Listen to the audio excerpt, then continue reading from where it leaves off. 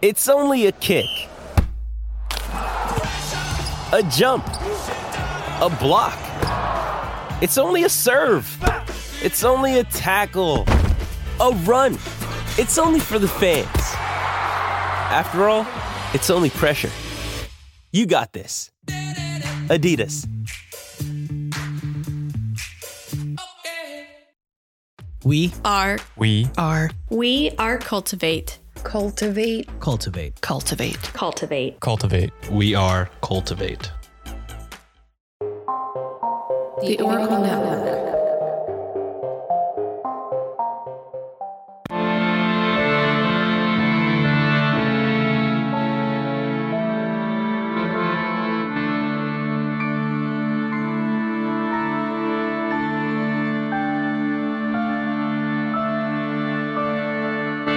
Hello and welcome to a special mini-sode of Yield Crime, the show where Maddie and I discuss the funny, strange, and obscure crimes of yesteryear every Wednesday.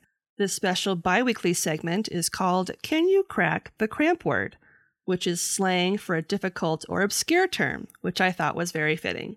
And with me today is Eliza from the Leave the Lights On podcast. And before we begin, I'd like to give her the opportunity to tell us a little more about herself and her show before we start the game. All right. Hello, everyone. I am the creator and host of Leave the Lights On. It's a true crime and ghost or paranormal podcast. I personally believe that you can't have murder without ghosts. So it was nice to kind of combine the two there. And plus, you get some really interesting stories coming up when you do that combination. For sure. Yeah, it's a weekly podcast. I love doing it. I guess I've been weird since the dawn of time. And I've been... Hard same. So to kind of get this as my outlet, my weirdness outlet. But yeah, and to add to my weirdness, and I don't know if it's something that I should be tooting my horn about, but I grew up in an insane asylum. Wow. Not because I was, not because I was put in there, but it's a local St. Albans. I did an episode, that was one of my first 5 episodes, and my family, my brother and cousins, we went there for daycare, and it was a then active asylum. And so now it's a haunted tourist attraction. And my mom and I laughed because they did little handprints of our hands, as a cute little daycare wall mural thing. Yeah. Well, now apparently a part of the tour, they say, those are the handprints of the children back in the 1800s. And it has my name, in the video. I'm like, am I dead? So you gotta love and you gotta give it to them that they're really trying to hype that place up. But it just kills me. So, oh, God. Well, now I'm blanking on it. I was trying to think, what's the movie with Bruce Willis? I See Dead People. Sixth Sense. Sixth Sense. I was going to say, you're Bruce Willis. You're just sixth sensing it. You didn't realize you were in daycare in the 1800s. Had to have been a weird time jump thing. Because there you go. Yeah. Always fun times when I hear that story. Well, you look great for being a child in the 1800s, so... Thank you. These modern clothes do fit me well, so... Kudos to you. Great skincare routine. Oh, thank you. It's Aveeno. Sponsor me. No. Nice. I use Aveeno as well, so I feel you. That bodes well for me. So. Oh, good.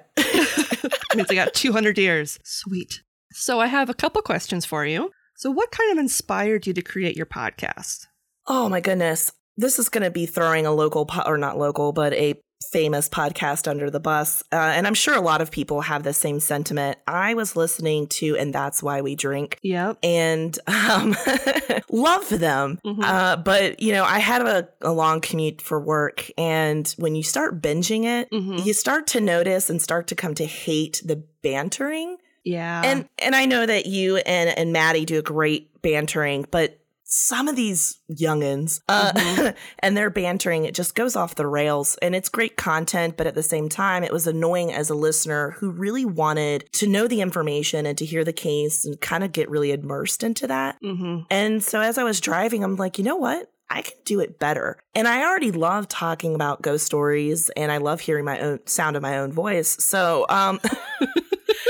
Who doesn't? Exactly. So I was like, you know what? Let's get into it. And the more and more I researched into it, I was like, I can do this. And bam, I did it. Kudos to you. Yeah, I feel you on that, because there are some shows where you're right. Like the banter just takes so long at the beginning that you almost kind of lose interest, and you're like, well, I don't even want to hear the cases now, because it's like, how long is it going to take to actually get to the case? Yeah, I completely understand. And I love it. Don't get me wrong, but when you're really trying, like, especially when the title grabs your attention and you're like, oh, that's a good case. And then you're here 35 minutes into hearing about their dog and how their dog did something. And I'm like, okay, cool. Thanks. Move on. Yeah, exactly. I feel you. As you mentioned, your show features true crime with a paranormal twist. Have you yourself experienced anything paranormal? Oh, my goodness. Yes. As I mentioned, daycare, a state asylum, grew up with that. There definitely was some activity. And as you'll hear in other people when they talk about St. Albans, they talk about the bowling alley and how there's a dark man in the bowling alley, or shadow man. And we went down there, because I never believed that there was a bowling alley. So the counselor that I was with took a few of us, and we went down there because there's also an elevator that goes to the kitchen, which is where we would store our snacks and stuff at the time. So he's like, yeah, we'll go to the basement. And that is pretty much where I almost shit my pants. Sorry, I don't know. I'm pooped my pants. No, it's fine. You can swear. You're good. Okay, good. Because on mine, I try not to swear, but, whatever. So at this time, I'm like 10. And I've already had some paranormal experiences, but nothing like this. And there was, so we get to the bowling alley and there's graffiti in it. Even at that time, was, early, or actually by then, late 90s. And so it was creepy, got the vibe going on, but we decided, you know what, let's just play around, because there were still bowling balls, there were still pins, but just no electricity, and there was only the light from the elevator. Oh, creepy. Yeah, well, the camp counselor the person who was in charge of us decided, you know what, I'm going to stay in the elevator, I'll hold the door, you all explore, come get me. I would later learn that he already experienced some stuff, so he knew, but he wanted to scare us. So I get down there and I know, great that I had these adults in charge of me. Great counselor. Love it. And I'll be honest, I think that influenced my teaching style now. So wonderful. And so I'm getting down there. We're playing with the pins and everything. And no electricity meant that the balls didn't come back. So someone had to go get the ball when it went down there and bring it back up. I was that idiot that did it. And I was like, oh, I'm brave, I'm bad. So I go down. First time, not a problem. Second time, though, was a problem. So I get down there and I get to where the pins are set up and everything. And I hear a creak, a groan, the typical stuff. And I'm bending down to get the ball and retrieve it from the back trappy, whatever area that is. And inside where the pins would come down, I hear, get out. Ooh, okay. And I thought it was like the counselors or the kids, and they were already gone at that point. And I'm assuming because the counselor called them or whatever. I don't know. And then the next thing, I turn around after looking for my friends. I turn back around again to grab the ball, and there was this very tall, dark figure, and it was like a solid shadow that was right next to me, said, get out. And I said, okay, turned around, and I have never sprinted so fast on that slick surface of a bowling alley. And I mean, if you could think about the cartoons where you're running in place, that was me. And I was screaming obscenities, and I was trying to get back to the elevator. I'd dive in, sliding in for a base, and the counselor's laughing his ass off. And he's like, you saw the tall black man, didn't you? Or the black figure, didn't you? And I'm like, haha. Yeah, I did. Thanks, jerk. And then you punched him in the nuts. Just kidding. Mentally, I did, yes. Oh, jeez. So last question. What story or case got you interested in true crime? And then second part, what story got you interested in the paranormal? They could have been the same thing. It could be two different ones. But what sort of got you interested in those genres? Oh, my gosh. To narrow it down... Well, the paranormal, actually, that one was pretty interesting. It was the Greenbrier Ghost that is in West Virginia. Mm-hmm. And actually, we live not too, well, my family lives not too far from there, and we would head up to Greenbrier and everything. And we did a tour, and that tour kind of sold me on it. Mm-hmm. And just everyone talking about the things that were involved in it. And like I mentioned earlier, I've been experiencing paranormal things. I'm not a medium or anything. Sure. But it just happens to be my luck. But yeah, no, it was the Ghost of the Greenbrier that really got me. And then it was really fascinating. Just the story behind it was really neat. And knowing that it was close, which was another interesting thing too. Because often with paranormal stories that I look into, they're either in another country or another state. And they're things that I never would have thought of being close. Like when it hits close to home, it really gets me good. But yeah, I would say that is my story. Or the one that got me into it. In terms of murder, oh boy.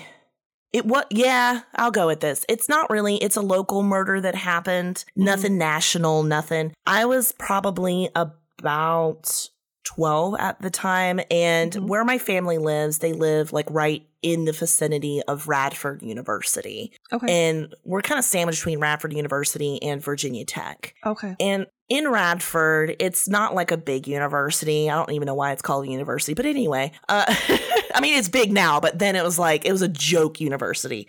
Sure. And so, but the town itself was a very small town and everything. And it gets plastered on the news that a woman that was 23 at the time was walking home in a very relatively safe area. Again, small town. Everyone knows you. And she was murdered outside, like within almost, I think they said like 10 steps away from her apartment. Oh, geez. And she was a university student.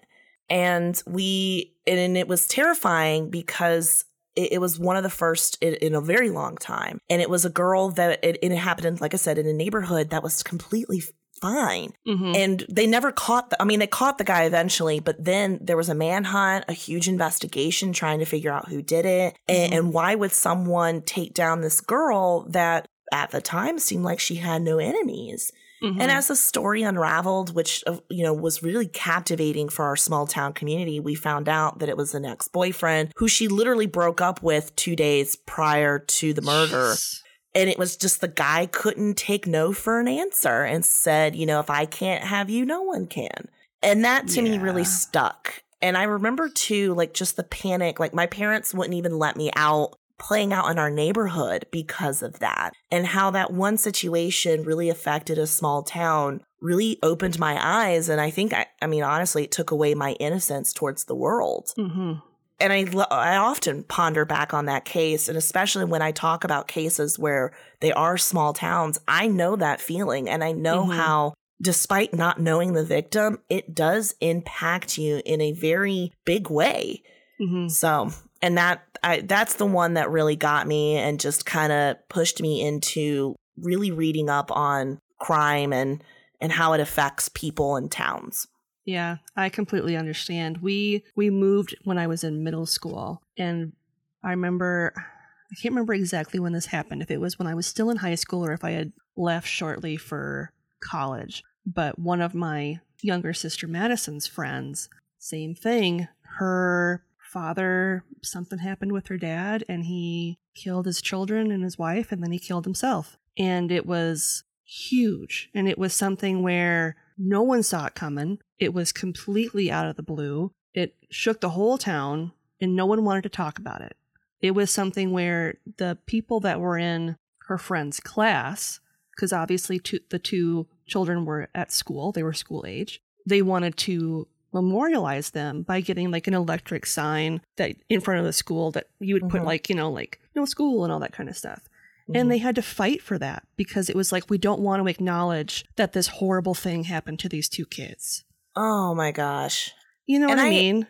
Yeah. And I hate when that happens because even now, this is, again, I was 10 and this is decades ago. There still is, there was a huge memorial. And then over the years, because I drive in and around that area, you see that memorial diminish. And then now there's only one plastic rose that sits there and no one knows. And I know it's like for for my situation, it was a college town. People move in, move out. But there are locals who remember that and are still today talking about it. I mean, my aunt and uncle still talk about it, and they say, oh my gosh, do you remember blah, blah, blah? So yeah, and that's so sad that people can't, or you had to fight for that. That just is irritating. Yeah. And it was something where I'm very proud of her class because they did stuff. They had like a fundraiser to raise money for it. So it was like the school didn't want to pay for it. So they were like, well, then we'll pay for it. We'll raise the money for it because they deserve to be remembered. And so they did build it. So I'm very happy that happened. But yeah, it's like, if people want to memorialize these people, let them do that. It's not hurting anything. And if anything else, it's giving the school this free resource to use. Oh, yeah. Not free, but you know what I mean? Like it's the school's benefiting from this sign. So. Oh, yeah. Well, and we had not recently, but when I first started podcasting, I brought up another local murder, which actually was very shocking. And it was in basically the next town over where a mother left her son at home alone. And I mean, he was like 3 or 4, actually probably 5. I lied. And she left her son alone then we didn't know how many hours, but it turned out that she left him home for like 3 hours with no adult, a 5-year-old. Oh, and somehow within that time frame, the child stumbled into a sewage drain system or like a old well water cistern. And it wasn't covered up properly which was the responsibility of the parents. And the kid fell into it. Unfortunately, at the time, they thought the kid just went missing, like someone abducted him, someone took him. And then we find out that wasn't the case. The parents heard his cry and just used it as an opportunity to cover him up and left him in there. And police found him, unfortunately, deceased a week and a half later. Yeah, small town stories are crazy. And that's extremely sad for that child. They didn't deserve that. No, they didn't. Leave the Lights On is a true crime podcast with a paranormal twist.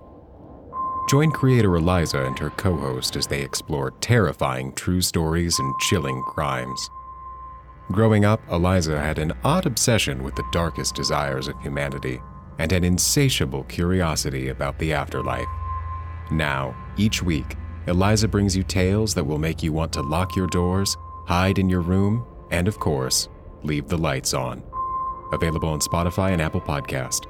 On that super fun note, are you ready to try and guess some slang terms? Oh boy. It's going to be a great time. So, your first term is fambling shit.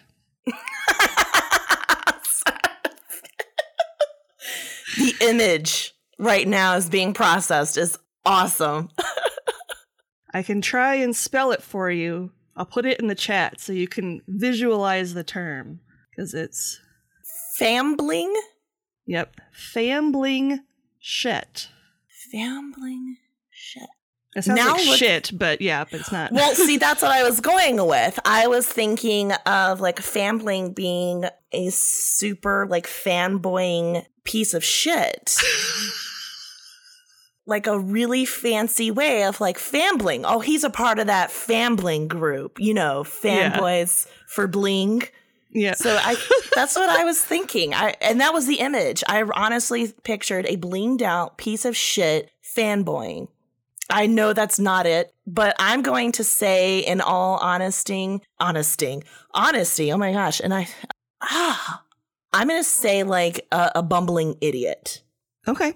So a fambling... I'm here for it. I see your logic and I like it. Okay. A fambling shit is a ring on one's hand. Nowhere near me going with a bling. Well, if I went with bling shit, like a blinged out piece of poo, I would have been 50% correct. Yeah. Because ring is a bling, but no, I chose bumbling idiot for your finger. It doesn't have... I don't think Beyonce could play that term in her song very well. If you like it, then you should have put a fambling shit on it. Shit on it. I mean, the pentameter or the rhythmic is there, but people would be questioning it a lot and have to Google it. They'd be like, is she okay? What happened? I don't understand that term. some idiot actually went to a dictionary and said, let's be fancy. I got you, Queen Bee. Right. Oh, Lord. Your second term is Jarkman. Jarkman. I want to go with, again, in my head, I'm picturing it's describing like a big hulky dude. Mm-hmm. So look, that man he's a Jarkman. But seeing as how it could be fashion related, since you guys do like to do themes, I'm going to go with maybe it's a necklace. But in my mind, it's a big honky dude. Okay. A Jarkman is someone who makes writings and sets seals for counterfeit licenses and passports. So it's a counterfeiter. See, I should have just stuck with the dude aspect. I'll go with my gut. Oh my God. So you were basically half there because you had the man part. You had the man part. He could have been really big and weird looking, like. I mean, you kind of would have to be an enforcer or big burly dude to kind of do the counterfeiting. Because if someone is questioning your counterfeiting, you kind of have to be like, nah, and then bulk out those guns. Yeah. Nah, what are you going to do? This isn't counterfeit. Yep, exactly. You don't want to get taken down. Yeah. So. Nope. Okay. So, yeah. I'm terrified for the next one. Maybe those were just. Oh, those were the two? Those were the two. I can give you a third if you really want. I don't know. I kind of want to try and get one right. Okay. Let's see. All right. Let me get you another term. Bonus term. Bonus round. Fight. Bonus round. All right. I'll give you this one. Dance upon nothing. Dance upon. And this fits with the true crime theme. I'll give you a hint. It's true crime related. All right. Dance upon nothing. It's very closely related to I'm going to dance upon your grave terms, or at least that's what I'm feeling. But dance upon nothing. True crime. Motive? Is it motive? Dance upon nothing is to be hanged. Oh my God. Yep. No. That's one of the few ones where once you hear it, you're like, yeah, that makes sense. That's one of the few ones. Well, I was going with it's very similar to, I'm going to dance on your grave, because I was thinking, well, grave, nothing, I mean, I guess someone is down there, but yeah. Oh, well, but yeah, you're right. Once you say it, you're like, yeah, that does make sense. Interesting. I know. I like this, though. I learned two new words that I'm actually probably going to teach my students to use in their fanciful writing. There you go. There you go. If nothing else, you're welcome, children. You're welcome. But we'll see. Oh, yeah. They love learning new stuff, especially when I teach them really weird words. And they're like, where'd that come from? I'm like, honestly, it came from my word of the day email. Thank you, Internet. Right. Thanks, Internet. Well, I would like to thank Eliza for joining me today for Can You Crack the Cramp-Word? And before we go, can you please tell our listeners where they can find you on social media? Absolutely. And thank you, Lindsay, for having me on. You guys can find me pretty much wherever, but the big hitters are at Twitter. I'm at Lights On Pod. I'm also on Instagram at Leave the Lights On Podcast. And I also have a website, which is lightsonpod.com, which gets you pretty much anywhere you want to go. Plus, I have some really helpful resources on there that our listeners come to enjoy and use often. Awesome. That's cool. And people can find you pretty much on every podcasting platform out there. Pretty much. I will have to say I got to get it set back up again. I'm not on Good Pods. I was, but then I transitioned over to a different hosting platform, which kind of lost me that Good Pod situation. But yes, I'm on Spotify and iTunes. And then I even think that I'm on Google Play as well. So, cool. And iHeartRadio. Awesome. All right. Well, go check out Eliza's show. It's fantastic. And on that note, as always, I'm Lindsay, and I'll see you next time with another tale as old as crime.